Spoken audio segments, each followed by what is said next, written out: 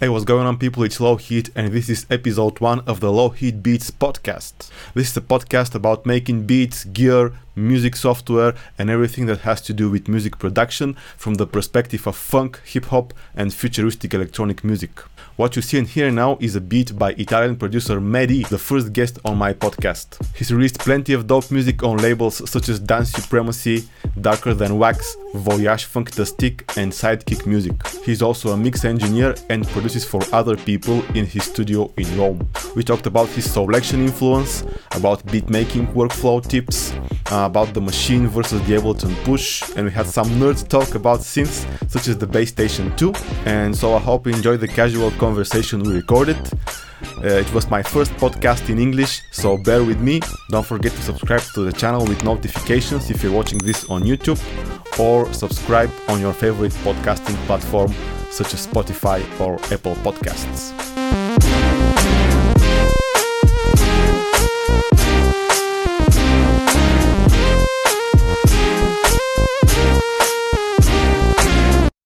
So yeah, I'm chilling here with my man Mauro, also known as Mehdi. How you doing, man? Thank you, man. Hi to everybody. I'm doing great, man. It's just a tough time for everybody, but yeah, we're holding up. How you doing? Yeah, I'm perfectly fine, man. I've had a very busy week and I'm just chilling at this moment, and I'm really happy, man, to have you on my first podcast, man. It's a big honor for me to have such an amazing producer, mix engineer, and all-around cool guy, because talking to you is really fun. You're really positive, and we've got a lot of things in common, like we're interested in the same pieces of gear, music-wise, music styles and stuff. So we've got plenty of stuff to talk about, and I'm sure my viewers will like your presence on the podcast, man, and I hope they do follow the links in the description, because I'll put all your socials and some new releases that you may have in the description. So definitely go check Mauro's music. It's really incredible, and I'm not saying it just to make me feel better. The productions are really amazing, but one of the reasons I actually invited you to be the first guest on my podcast on the channel is because your style of music is very relevant to what I do and to my style, basically. So if we can summarize it with one word, I would say it's funk, but it's mostly a lot of different styles that come from it. Is the 20th century funk, basically. So it's pretty much taking something from every genre right now and making it funky, basically. So totally, man. So how did you actually get to this style of music? What led you to start doing this? So it's it was a pretty long process, actually. I didn't start as a funk producer, because in the first time I was starting making music, I was really young, like 16 years old.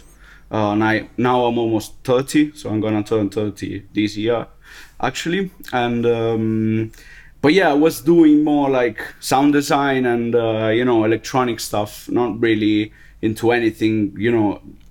There wasn't that much music into that stuff. It was more like production and synth bass and sounds and really heavy productions. Mm-hmm.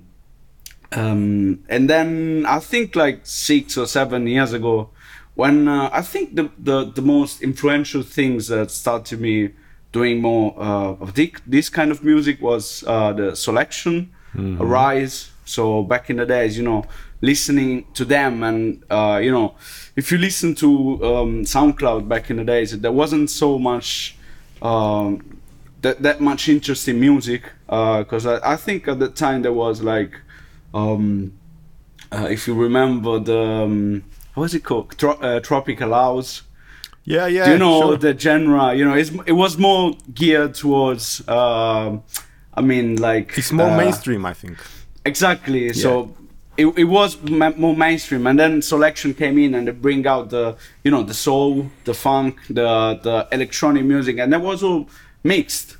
So, you know, a lot of producers at the time got the opportunity to basically show up, you know, their sounds, and without the fear, you know, of being different. So I think that was one of the main reasons why I got into this music. I recognize that my music has nothing to do with Selection, but it was the whole, you know, movement that got me thinking about making something different, you know, that you can do it. Yeah, without actually doing a certain genre. Exactly. You make some eclectic stuff, combine all your influences, and are not afraid to experiment. I think that's what it's all about. So it's not a single genre. So yeah, that's what makes it so dope, man. Totally. I was digging the same kind of music back then, 2013, like you. I can hear that, yeah, in your production too. Yeah, so. totally, man, totally. But one thing that I've noticed from watching your Instagram feed and your Instagram stories is that you're heavily involved with the dancing and popping culture, which is, I think it's really dope, because your music has that groove that you just can't not dance or not your head. Like, the groove is so tight. So how did you get involved with those dancers?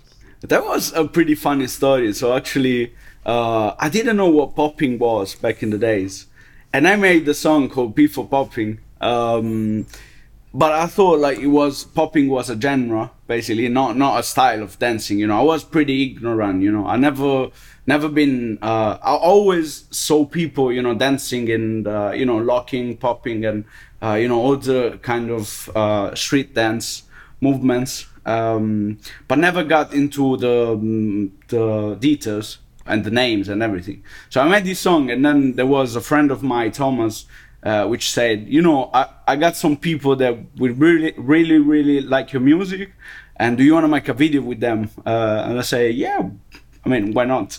So I got into Naji and his crew back in the days. I think it was 4 years ago, 5 years ago. And yeah, we shot a video on P4 Popping on YouTube.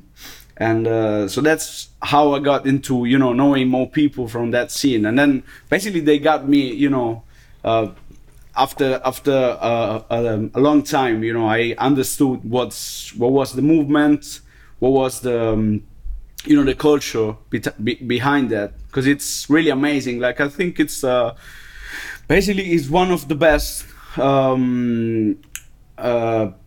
like surrounding that you can find in music. They're really supportive to one another, and even, you know, there's a lot of battles and they all, you know, fight each other, but I feel like after every single battle they all friends and they go, you know, drinking together, and it's amazing. You know, I never saw something like that. Instead, if the music industry, there's a lot of competition and there's a lot of people, you know, getting really how do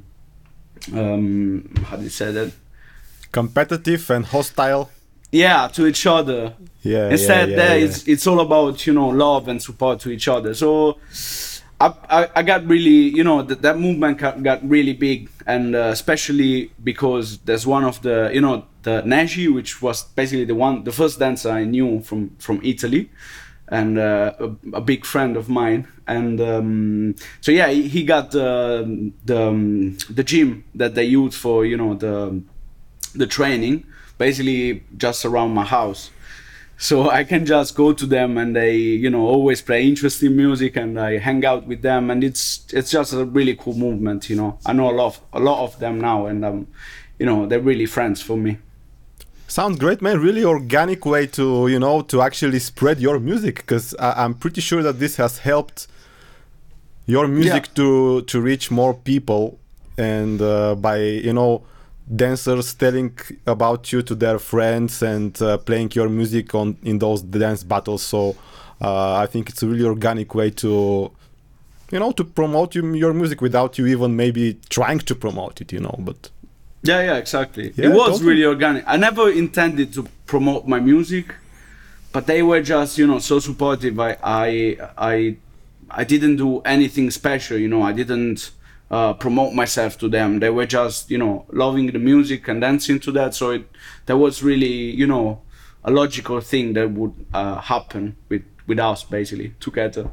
And I'm trying to work with them together in the studio a lot more these days. So probably these days it's gonna be a long time since we go back to the studio all together, but yeah.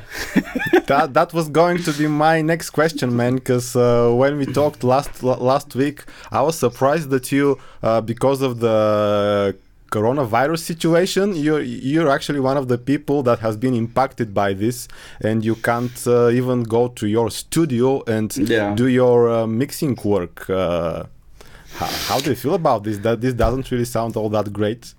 I mean, I had to stop basically all the work I was doing, and I had to go in the studio with you know, some singers and some people that I had around, and I had to do mixes and masters for other people. But yeah, that this COVID disease kind of slowed the process down.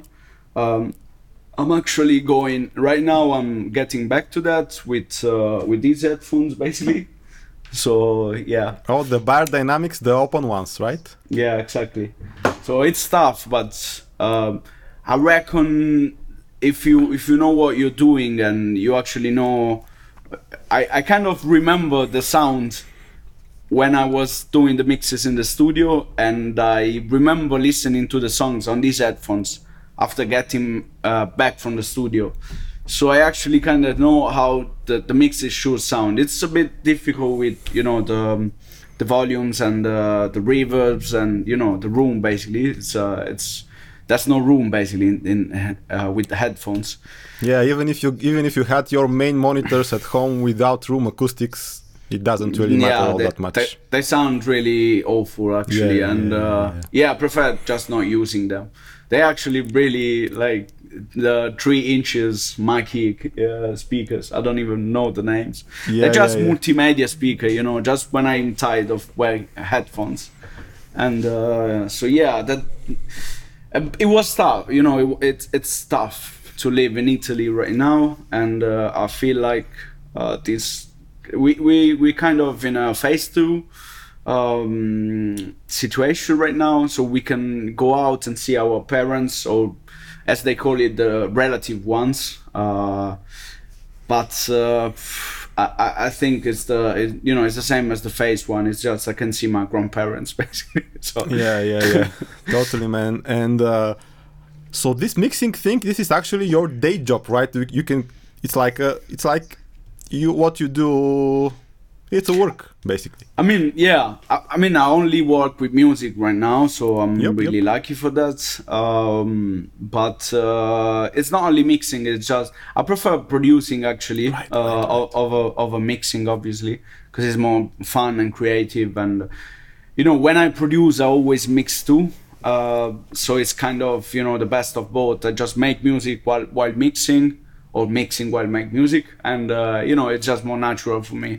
The whole process. So do you mix? I think we talked about probably making a separate, dedicated, like a video or an episode about mixing with you. But I was curious, how much do you actually mix while producing? Because what I found out is that if you get too much into mixing while you're actually writing your music, you end up with big fat nothing.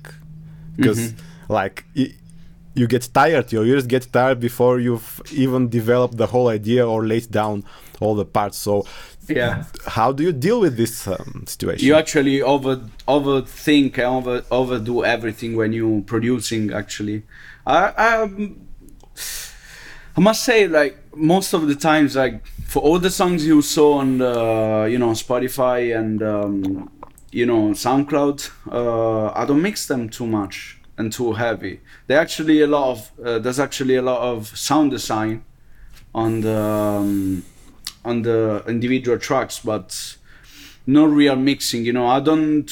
You know, when I have a synth laying down, and I prefer, you know, modifying the synth instead of reaching for an effects after that. So I just create sounds based on the music. unfortunately, I'm really quick at sound designing because I spent a lot of times on synths, you know. That's and, great. That's great, man. So yeah, when I need something, I just reach for the right knob and you know, just do it really quick. Because I found at the beginning, when you're starting to produce, the big problem is time. For me, it's the biggest enemy of production and making music, actually, because it's you know, when you have a sound in mind, then you take like 3-4 minutes just to make a bass patch. It's cool, you keep it in mind. But if you take like 20 minutes or half an hour to make just one bass patch, you just forget, you know, what you wanted in the first place, and maybe you forget the melody, and maybe you forget, you know, what you wanted to do in the first place. You lose excitement, you know. Absolutely, man. Because when you sit down to make a beat or a song or a track, you've got that energy that needs to get out of you, and but it doesn't last forever. You get hungry, you get sleepy, the phone rings, and it's over. You know. Yeah. So exactly. Perfect. So what's your process on that? Do you mix while producing? Very like, if I need to make like an adjustment, I do it very quickly, but mostly my approach is pretty much the same. I've got a collection of samples. Maybe I also save my drum kits. Like, this is a great tip for our viewers and listeners who are working with Ableton. Use your user library to save your drum kits that you really like and you know they work. It's amazing that with Ableton you can save the whole chain of effects as well. So if you know that if you have something that works, you save it to your user library, drag and drop it onto the next project, and you know it works. I mean, it may need some tweaking a bit later, but you've got that initial good sounding drum kit or a synth patch or you know, whatever. So you basically save the whole drum kit with the effects. Totally, man. I make that's cool. I often, not every time, but I often make an instrument track to have the effects contained into the. And also, there's one great feature you can do with Ableton is that you can actually import tracks from your older projects when you have them in the browser.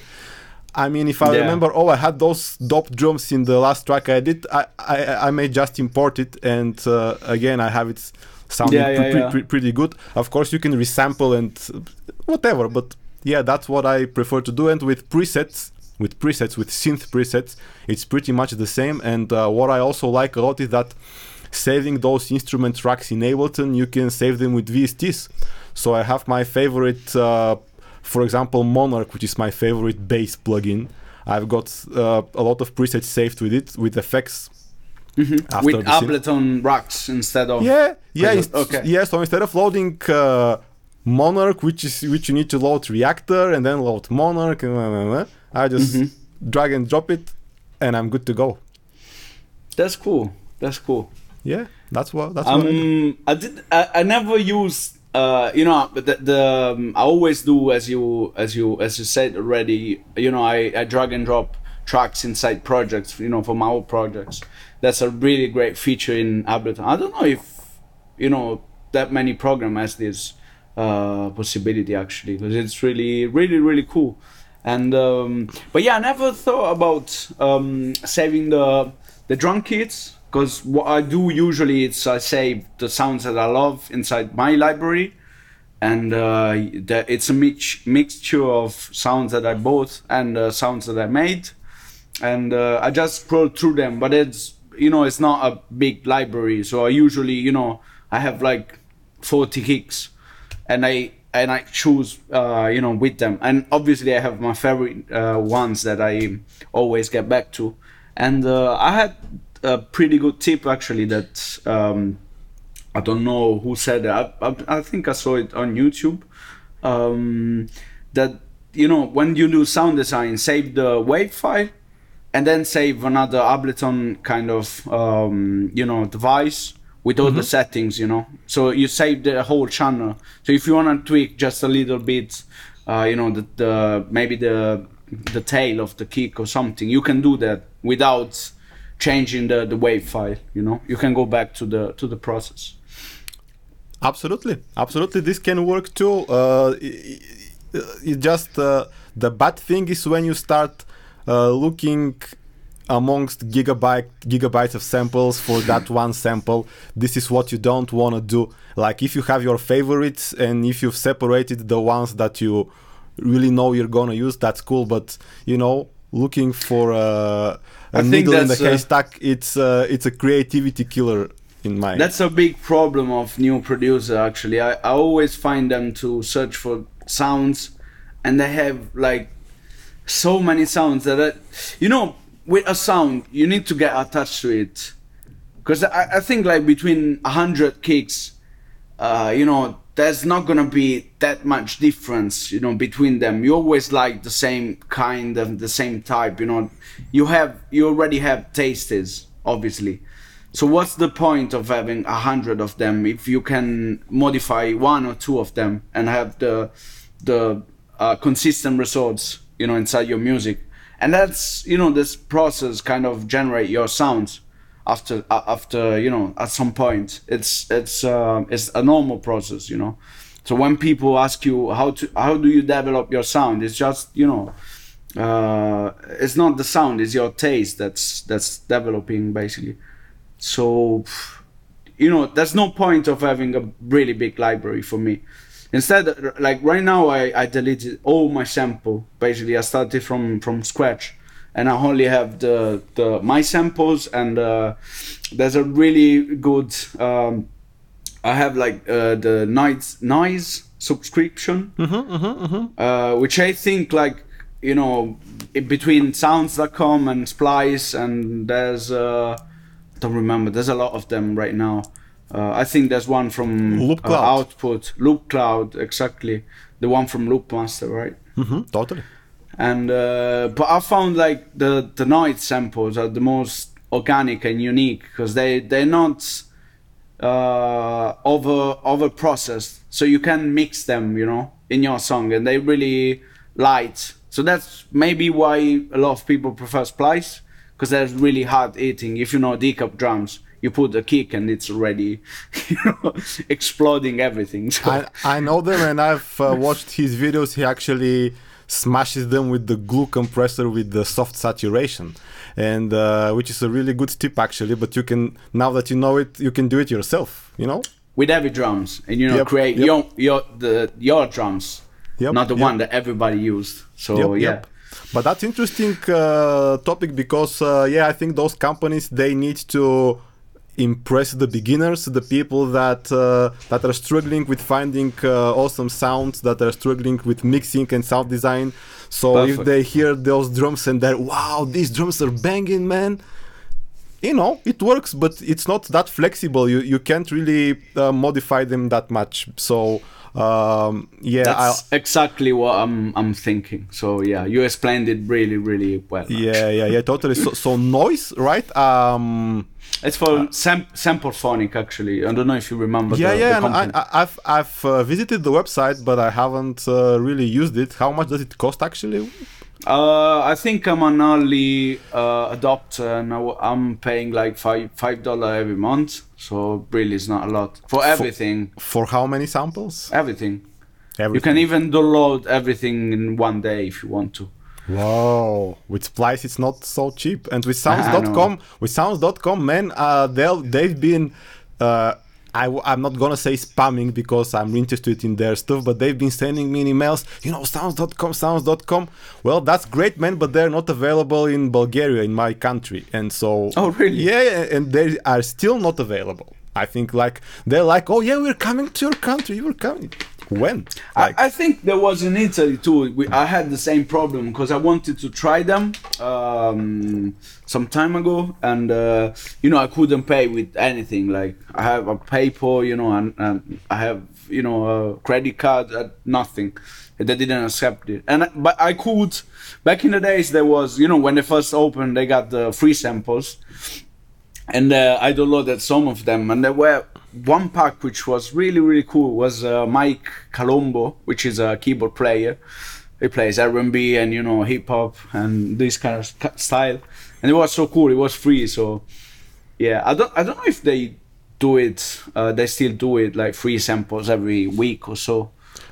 Not sure, but I generally dig the native instrument sounds, so I think they got some dope stuff there, but I just can't use it unless I move abroad. So like, it doesn't really work. But they also have this integration because I use Machine obviously, and they've got this integration with Komplete Kontrol and with Machine, so you can have your samples right in the browser without actually. You can browse the sounds.com samples from Machine. I think not the store, but the sounds that you've actually purchased. Okay. But you find it to your library straight from the. And with Machine, I think it's gonna be dope because you can probably do it from the hardware. So because I like to work with the Machine hardware pretty often actually, because I think the experience is like.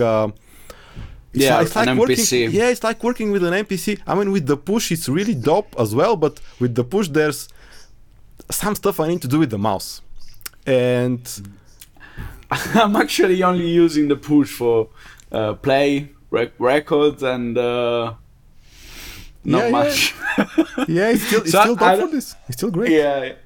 Yeah. No, I mean, I can see like I try to play it with the notes. Like a launchpad, when you have that kind of grid, then you can try to, you can change the kind of grid and how the keys behave. Yep. But I didn't find anything that I could play, I'm used to the keyboard. Oh, you mean so you're talking about the keyboard modes, the. Mm-hmm. Yeah. When you play synths and. Yeah, even though you can actually eliminate the wrong notes. Mm-hmm. I'm still not good with this. I mean, I prefer to play it on the keys because. I think it's for guitarists actually, because for some way it has the similar layout to guitars. That's a great point, man. It's the so-called isomorphic layout, if I'm not mistaken. So it makes much more sense to guitar players. But yeah. I think it's really dope. So there was actually a mode I remember. I still have it somewhere. It's you know Native Control actually. They making like not patches, but the custom remote controls for the MIDI controls. And there was one thing for the push. Which was actually it was really difficult to use. Like there was so many stuff. Like you can even import a MIDI file, and this script kind of analyze the MIDI file and then imports all the chords that you played in the way you played inside every note. So it populates like the single notes of the push with the chords, and it was so amazing. But it's too difficult for me. Sorry to interrupt, but are they just parallel chords, or are they like the proper chord that needs to be on this exact note for this key? No. You just if you for example you just import one MIDI file from a big library, okay, of kind of soul producer, okay, that's a soul keyboardist, and he played like 4 chords, but the way they play chords is not like straight.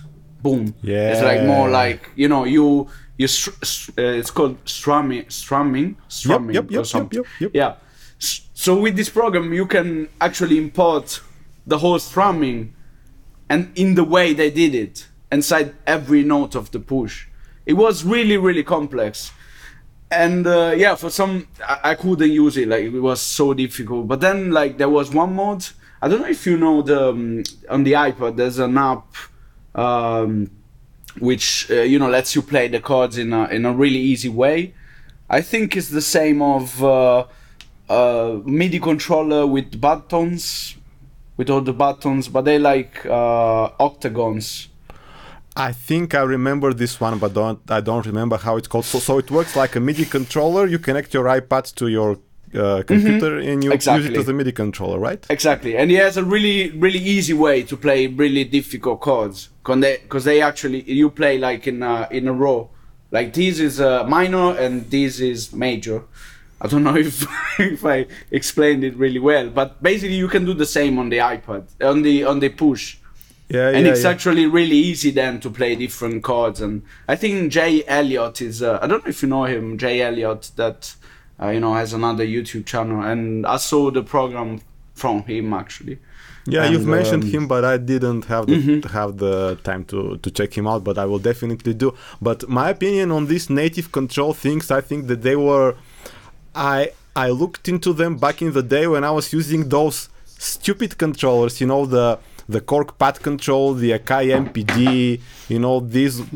Yeah, this one too. By saying stupid, I don't mean they're bad, but they're just sending you don't have the backwards communication, so it's not like the push, which is a instrument in itself.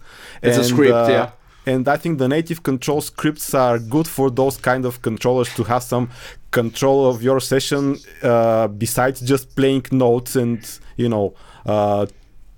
tweaking knobs. But can you do a whole is it like an MPC? So can you close the screen from of the PC and just work from machine? Absolutely, man. That's what I really like about the machine, and the MK3 actually took this to the proper level. I mean, the one thing with machine that you can't do, and I swear, man, it's one thing. You can't actually type the name of your project. This is what you need to do from the keyboard.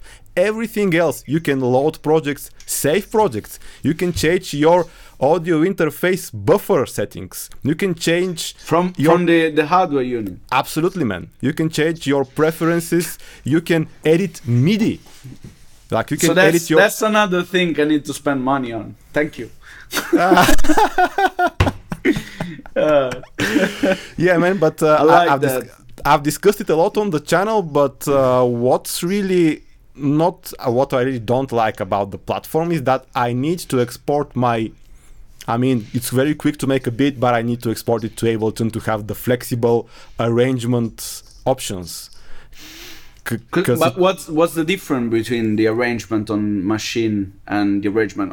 Can you edit the clips, and cut them, and Yeah, not really. You can't really cut them that much. It's all like it's the session view of Ableton, but horizontally. I mean, they don't have the flexible arranger that there is in Ableton. It's all divided into scenes, so it's this sequence, this sequence, this sequence. But so if you want to do a drum fill, you need to do another clip. You need to duplicate it, right? And if you want to do a transition, you need to have an empty clip, and the transition is at the end. Nah, and there's no audio. There's no audio tracks. So it's exactly like an MPC, basically. absolutely, and they're planning to actually improve this and to make it more make it closer to a proper DAW now that they're gonna be releasing a new version in the summer, which would be really great, because I would really love to be able to finish the tracks there. I mean, I'm not gonna stop using Ableton, obviously, but because the effects are dope, the sounds are dope. So have you ever tried the MPCs? Is it called MPC Studio or MPC the DAW on the? The only MPC I've had was the MPC 1000, which was before they actually did those modern MPCs. It was one of the older MPCs, and the black one, right? Yeah, it was the black one, and it's really, by today's standards, this is a really limited machine. So I sold it, got the machine. That was back in 2010, man. That was 10 years ago. Why did you what was the limitation that made you switch into a machine? First of all, because I started making music on the computer before that. I'm not MPC user from day one. You switched into a PC and then back to the... Yeah, I was using FL Studio when I was in high school or something. Then I got into Ableton. But what was really a huge shock for me, because I read, they have 10, 12 effects, or 6, I'm not sure how many effects. And I was like, okay, I can do with those, they've got the essentials. And when I started using it, I realized, and they say they have 2 effects actually, you can use 2 effects. And I was like, so you mean I can use 2 effects on each sound? Yeah, I can manage with that. And then I realized you can use 2 effects for all your sounds at any given time in the project. Okay. And I was like, okay, this is really, I mean, it's really cool machine, but I really rely on sound design a lot like you do. And so you need to print them basically every time. Yeah, that's why a lot of people use like the SP404 or a Chaos Pad or some other hardware effects processor to actually sample through them with the effects, or run the sounds out of the MPC and back through the effects processor. And while this can lead you to some really great results, basically the year that I got the MPC, I probably made only 1 beat the whole year, or 2 beats, you know. And I was like, man, I really love this machine, but it doesn't really work. And by that time, the first version was getting really popular. And I was like, man, this is the same thing. I can work only with the controller without actually looking at the screen and mousing around, because this is very bad for your wrist. And yeah. But you don't even have the Machine Studio, the big one, like with the screen. So you can work with the smaller one, like with everything.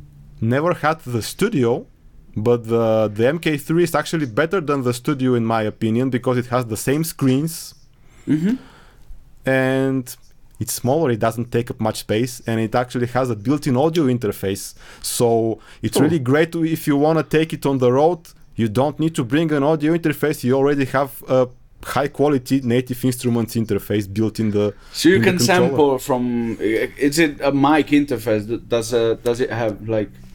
You can only record from. In terms of line inputs, you can sample, of course, from synths, from mixers, but in terms of mics, it's only dynamic mics. There's no XLR and there's no phantom power. But I guess the limitation is that they wanted to be able to run it off USB power. Okay, yeah, sure. So I mean, back in the days, there wasn't that much, I think, technology to do everything with the lighting and machine and screen and put a phantom power. Because like right now, the phantom power it's working with audio interfaces with only a USB. But I think like with all the lightings and everything the machine has. Absolutely, man. It has 2 color screens and so many buttons. And actually, you've noticed something about, and I guess that's correct, about the comparison between the two. And one of the things I think you've noticed about the Push 2, because I know you use it as well. And when you plug out the power supply, it's really dim. You cannot see anything. Like if you have a dark room, okay, but if as soon as it's properly lit, you don't see anything. Because it's an OLED. I think it's an OLED display. It sucks a lot of power actually. But it's not just the display. All the pads, all the buttons get really dim. And with the machine, they also have 2 very crisp, very nice displays. And it has an optional power supply as well. But when you pull out the power supply, it's still very bright and very nice to work. So that's a big difference between the two, because with the machine you just plug it, no need for power supply. You got an audio interface built in, so it's dope. It's dope. I don't think the Push is actually has that much of it's not taken inside my workflow that much. I don't know why, it just doesn't stick with me. I was really interested. I'm like I bought it on the first week when it was out in Italy. So I'm one of the really the Push 2, early. did you have the first beforehand? The first one? And with that one you can use it actually without the power supply. It doesn't change as much, as this one. Absolutely, but the pads were not really that good on the. They're really, really bad. Like on the Push 1, on the Push 1, that is. On the Push 2, they're amazing. Like for me, that's one of the best pads, and I actually play drums on them. I love playing drums, but it's a bit overpriced, only for playing drums. So yeah, I'm actually trying, because when you're in the studio and you have a lot of maybe synths and stuff laying around, I just the mouse is quicker. And plus, I'm used to the workflow, of macros and, with the keyboard actually. And, the mouse, I'm really quick. Instead, if I want to use the Push, I just need to force myself on being slow, basically. because there's no way you can set up an audio channel with the push as quick as you do with the mouse, you know, and just change the inputs and everything. But it can be done actually. If you go to the mixer settings, you can set up the inputs, but like you You said, can do, yeah, you can do everything from the push. It's actually except saving the project and doing some stuff. Totally, you can do everything, but if you're used to using the mouse, you'll be quicker with the mouse, right? No, I don't think it's a workflow made for hardware unit Ableton. Instead, Machine, I think it's really well made for that reason, you know. It's like MPC. Exactly. Where would you use a mouse? Like, that's no sense, you know. Everything makes sense with a big knob and the pads. But with the push, it's not that. It's not made in that way. It's just a plus on Ableton, actually. A very good point. This is exactly my opinion, because push was added to Ableton at a later point. Exactly. And Machine was built from the ground up with the idea to work from the controller. So exactly. That's why the Machine controller, in my opinion, is much more fun to use. But yeah, they're both off, man. Like it's hard to compare them. They're both really great. But this actually leads me to, because talking about the push and saying that you don't really use it that much and you prefer. The next topic that I want to discuss is how do you actually start making those beats? Because do you start on the session view? Do you start on the arrangement view? And basically, do you have a certain process? Because people watching my channel, they know basically but this is what I do. This is how I start my beats. But how do you do this? I know you started your project in the, you know, we did a collaboration actually. So I saw you making clips on the session view actually. But no, I just I don't know.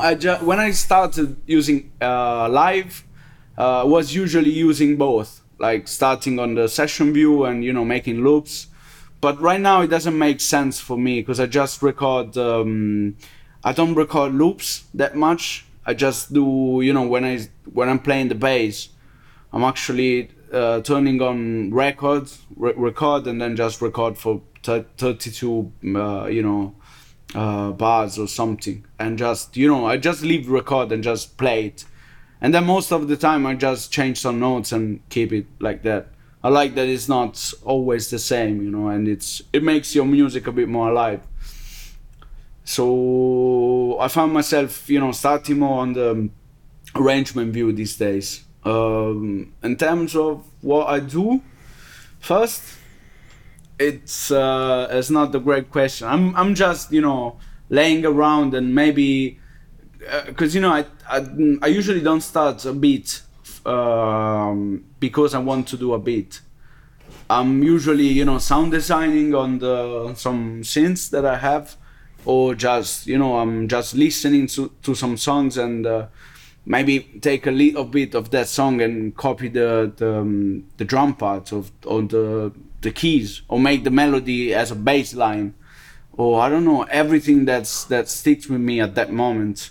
And yeah, just play around with that. Usually they're really simple beats, and you know, just like drums, keys, and bass. A lot of bass actually. Yeah, of course, bass is super important with the funk. You can't have the funk without the bass, man. Like, whoa.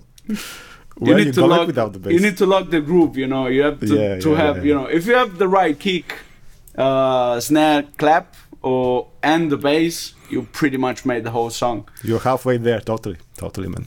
I agree. But yeah, you mentioned those synths, man, and I've seen you do those Instagram jams with the bass station, and then you also have the DeepMind 12, which is I would say it's a great synth. The name is really tacky, man. I don't know, DeepMind 12. It wasn't called DeepMind actually at the beginning. I was following the production of this unit, and it was called. I don't remember the name, but yeah, he had another name. They called it DeepMind when they added the effects, because that's the most, you know, the killing part of this synth is that Behringer basically bought every single, you know, effects company. TC Electronic. So, yeah, TC Electronic. They have like Clark Technic. Clark Technic, yeah. So Absolutely. when they had these companies, they made the whole FX unit, and you know, that made it really deep. So that's why they call it DeepMind, because it's it has a lot of possibilities actually. I didn't explore them, and I made almost 100 patches until now, and I didn't explore every single thing that it's on this synthesizer. Instead, with the with the base station, it was a pretty much what you see, what you get, and you have different modes like the new FX Twin mode, Yeah. which is really cool, but I don't find myself using that. So for the listener, it's just you make one patch for every key of the base station, and when you press one key, it changes from different patches. So you can make kick, clap, maybe a bass, but only one note, on every key. So it's I don't know. You can play one sound at the time, basically. It's fun, if you make glitch music, kind of, strange electronic. Absolutely, man. It's impressive what they packed into the base station, because they added a lot of improvements later on, and it's a really solid synth. Actually, I've had it for about, I don't know, 4 or 5 years. Never thought about selling it, so I guess it's solid. I think it's one. It doesn't sound, for me, it doesn't sound that kind of, it doesn't have the Moog sound or the Odyssey sound, which they are really, you can recognize them. But basically you can do everything with that, and it doesn't, if you need something, it delivers always. So that's what, sticks with me with that synth. And I know you use that all the time, probably because that reason too, because it's it's versatile, you can do everything, and it's duophonic too. So Absolutely. For comparing to the others, budget analog mono synths, they all have what I found out is they all lack something. For example, the monologue doesn't have a proper pitch bend. It has that stick, which is I want my pitch bend, I want my mod wheel, and the sound, it's really, like you said, really versatile in terms of sound. And what I really like about it is that actually adding resonance and adding the distortion algorithms doesn't actually cut your bass, which actually happens on pretty much every other analog. Like if you use the Moog, let me say it properly, Moog. Yeah, it's Moog. Yeah. If you use but I'm not going to be saying Moog, no. I'll forget. So yeah, but if you use the Moog, when you crank up the resonance, it loses the bass, and with the bass station, it's not like that. So yeah, it's really. I really like the filter on this one, but I think the distortion is the killing feature on that one, because I love distortion anyway. So having two kind of distortion, and they really make sense, because one is before the filter and the other one is after the filter, and they really make sense. I know why they put it in that way, and I think if it wasn't for distortion, probably you couldn't enjoy the whole vibe of that synth, probably. So they made the best, probably the best out of the both worlds, because I think it's really precise as an analog synth, so it doesn't really have phase issues between the oscillators, and all you can do it, but it's fake. It's almost like the DeepMind does the same thing, that they are actually analog oscillator, but they're digitally controlled. So basically they always in tune, but you can make them act like a hardware synth, like a analog oscillator, sorry. And no, actually in the DeepMind they're DCO, so they're digital. No, I think they're and both the base station and the DeepMind, I think they're both DCOs, so they're analog oscillators, but they're stable because they're digitally controlled.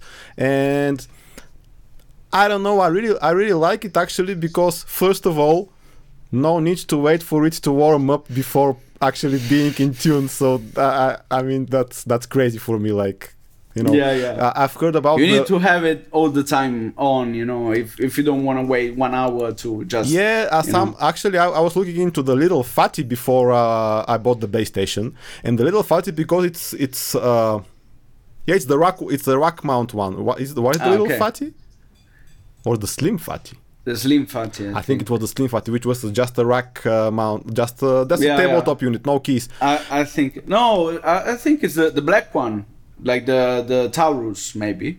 Nah. I think it was the slim Fatty, the rack unit, the tabletop unit. And what I read about it is that you actually needed to wait for about half an hour or an hour for it to get in tune, which is even more than other Moog synths because it's so small, and sounds amazing, man. But like, I don't know, I don't have that much time, you know. So I remember being in the studio with some friends, and you know, they have the old Monopoly from Cog, and we actually turn it on, and then basically go make pasta. Eat. So then almost 2 hours passed by, and it was still like really randomish. Like, you cannot tune the oscillator in no way. Like, really, you have them, you know, usually they're like that. You need to put them like this, and then after 1 minute they just, you know, you need to retune them. So it's just like basically a guitar basically. So every time you play that, they go out of tune and you need to tune them again, which I don't mind that too much, to be honest, because I don't feel like if they auto-tune that not usable. Instead, it's just, you know, like in the moment they sound a bit more, you know, random, and you know, maybe you can use that to your advance. You can record, you know, the randomness at first, and then, you know, half an hour later, while you go over the song, you record the more straight part, and maybe you can use both. I don't know, it's just... Yeah, but like you said, you can't even tune it because it's fluctuating. It's not like a couple of cents up or down, it's constantly changing. Even minus 50, like half a semitone, actually. Yeah, quarter tone, which sounds awful, like when you have other instruments going on. You know? I mean, it depends. If you filter that and distort it, who gives? yeah, totally, man, totally. But yeah, it's cool to have some hardware, because you know, to touch the knobs and have some more character in the sounds. Because software synthesizers, I feel they're great and I use them a lot. Obviously, I've got the Complete 12 and the Arturia V Collection 6. I don't have the XL versions of anything because I think this is already too many synths. Actually, I'm not sure why people buy those XL versions where your life, that's too much. You don't have enough time in your life to hear all the sounds, let alone use them. But that's true. Whatever, so you're basically using both, right? You're using Diva as well for I must say that I don't think the hardware synths sounds that different from VSTs right now, especially the good ones. But especially the good ones is the key point, because if you have the older ones, they all sound like garbage, kind of plasticky, you know. Yeah. The really good ones like Diva, like Monarch, they're really close to hardware, like pretty much indistinguishable in most cases, right? But I feel like when you hear the thing is, it's two things. Like you can. The hardware, you know, the sound is passing by, you know, the analog world before hitting your DAW, right? Your analog interface. So those two conversions add something to the sounds.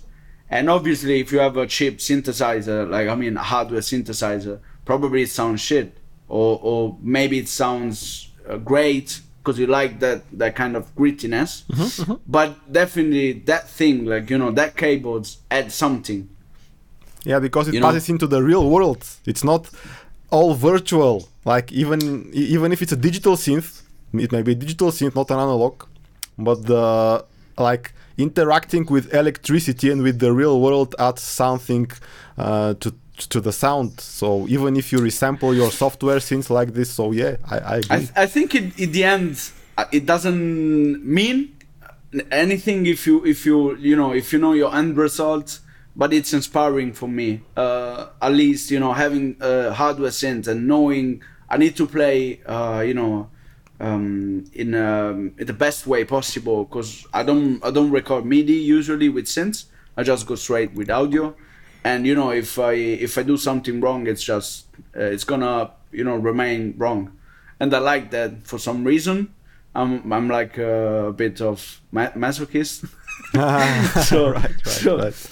But I think like there's something like beautiful about, you know, being a bit imprecise and, you know, doing things that you cannot really adjust too much in the PC. And I like that, you know. It's kind of made his way in my music, you know. If you listen to my song, usually there's you know, there's something all the time. There's something changing, even though it's the same loop. You can feel it's changing, and that's because I played it 2 times basically. All right, right. So you double track it as audio? Is that correct? It's not double tracking. I just play the whole song. Okay. Okay. So you play the whole song all the way through. Yeah, exactly. Right. And then, you know, I obviously cut the really bad parts, but most of the times, you know, I keep that, you know, not as a loop. Right. I think that's really important to have that human feel. So dope. That's good to know, man. And yeah, but also what I like about this is that you've recorded this. You've recorded it. It is what it is. You don't have the option to tweak it endlessly. So you're committed to what you've recorded, and you can move on, which is actually quite liberating, because, you know, it is what it is. I mean, you need to move on. There's nothing you can do, you know. So exactly. you cannot tweak the envelope or the, you know, even the pitch the pitch down that you made. Exactly. You cannot move it. So, you know, exactly. Either you do that another time or you leave it as it is. And I think that, you know, the problem right now with those is that you have like infinite kind of, you can make a mistake infinite time and, you know, just go back for it. But if you just commit to that and you know, you just stick with the first one and you listen again, you find that errors are you know, beautiful in some way, you know. So it's like it's more like, when I think about music production and everything that's music related, I think it's like those things are the things that's shaping your sound the most, basically. So the fact that you maybe commit to something you did one time, and even if you all the time you have something that you don't like, you keep with that, you know, because other people don't listen to music like you do anyways. So why would you, you know, keep adjusting things until they sound perfect?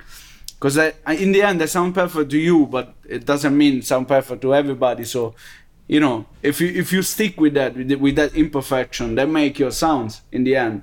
And it's a way of producing that's more, for me at this point, it's more natural. Because I'm, you know, as I told you, you know, my background is really sound design, and you know, you just move MIDIs basically all the time, and there's nothing real by that, you know, if you know what I mean. But I realized it's not about the MIDI notes, the little, you know, red things in live. It's more about how you feel them.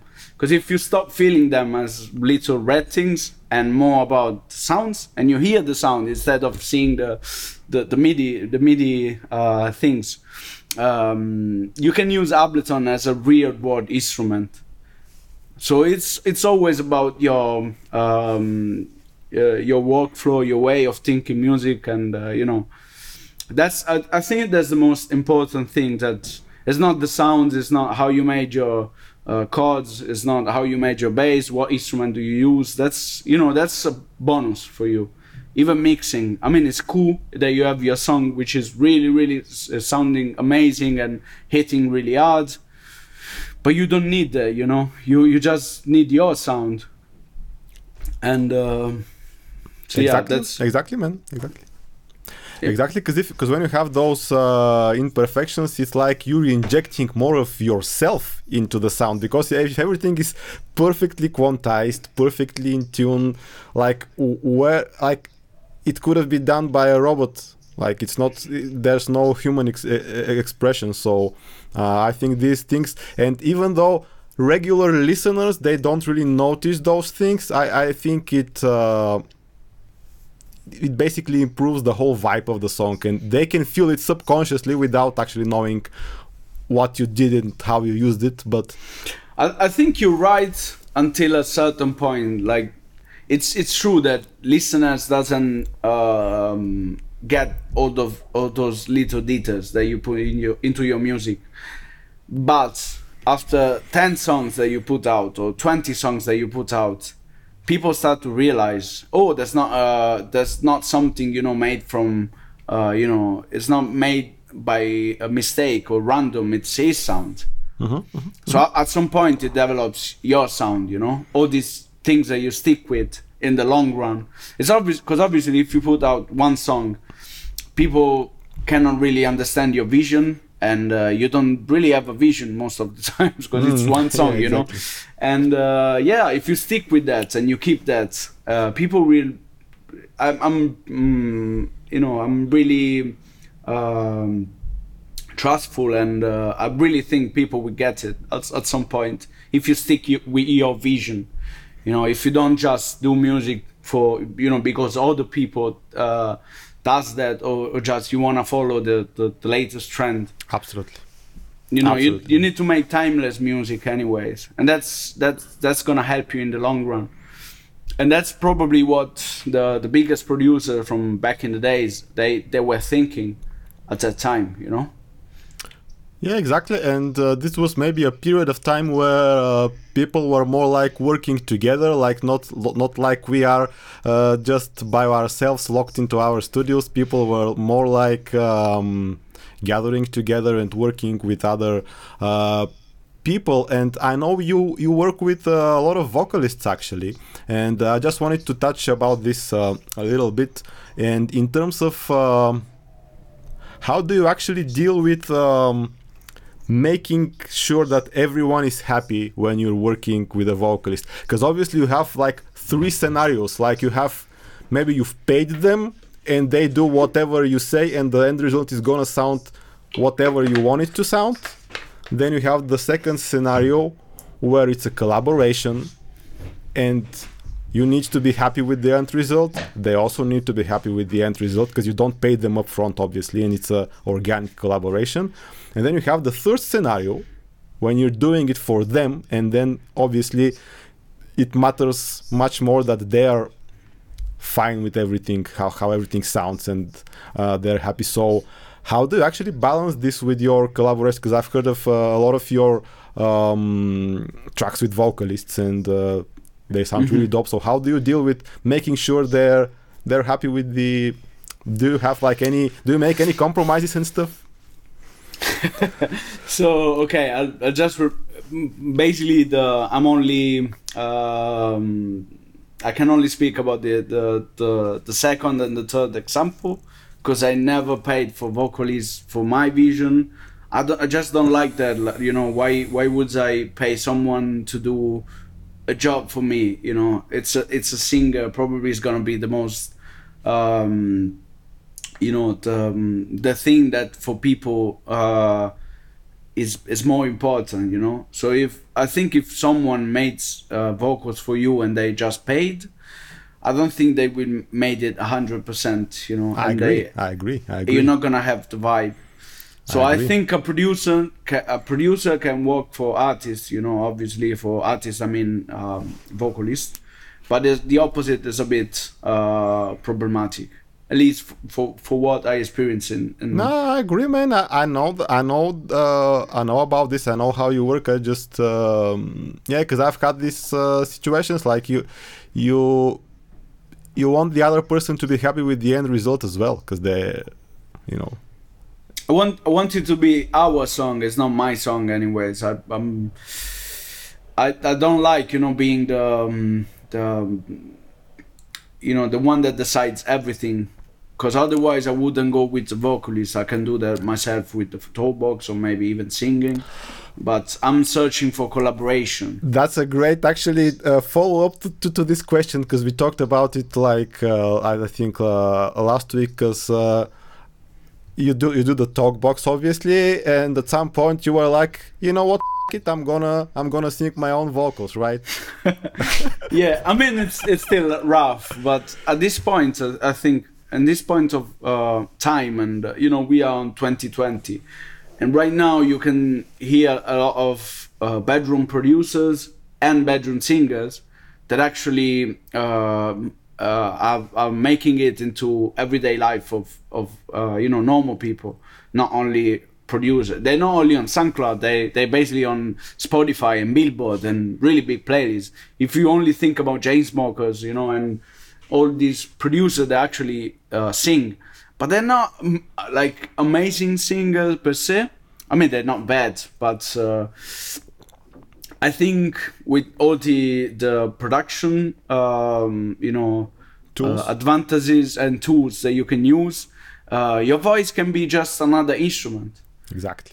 And you need to treat it like another instrument if you want to start, because it's if you feel a lot of pressure, for your vocals, I don't think you're gonna ever start. And I am one of the most out of tune person that you can actually find in the world. So I just worked really hard for recognizing pitches. And imagine, like, I couldn't recognize pitches 5 years ago, and now I just started singing. So that was awful. Like at the beginning, I couldn't even, I was hearing the notes in my mind, but I couldn't, you put can't it out. Make your vocal cords do what you want them to do. I think this is the hardest part, right? Exactly.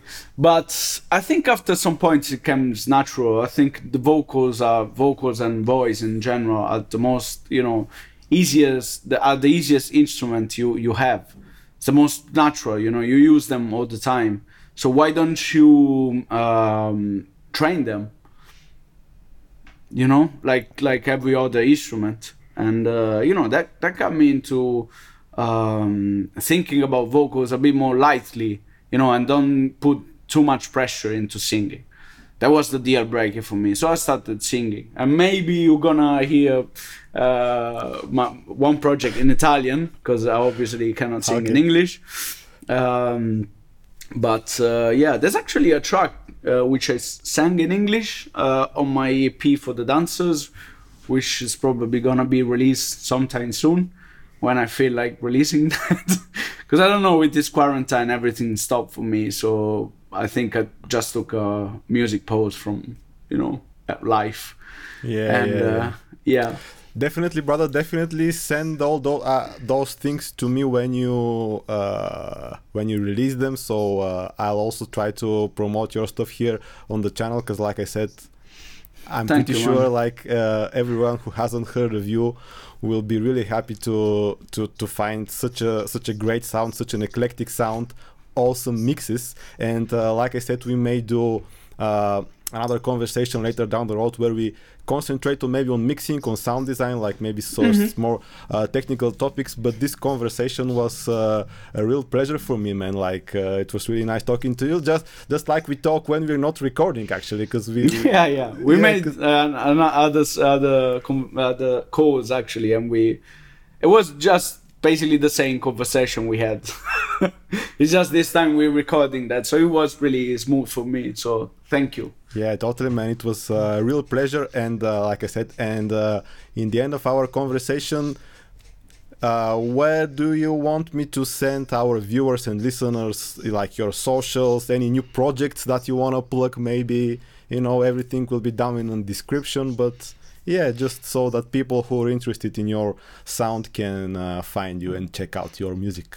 I mean, if you go to my Instagram, I have a Linktree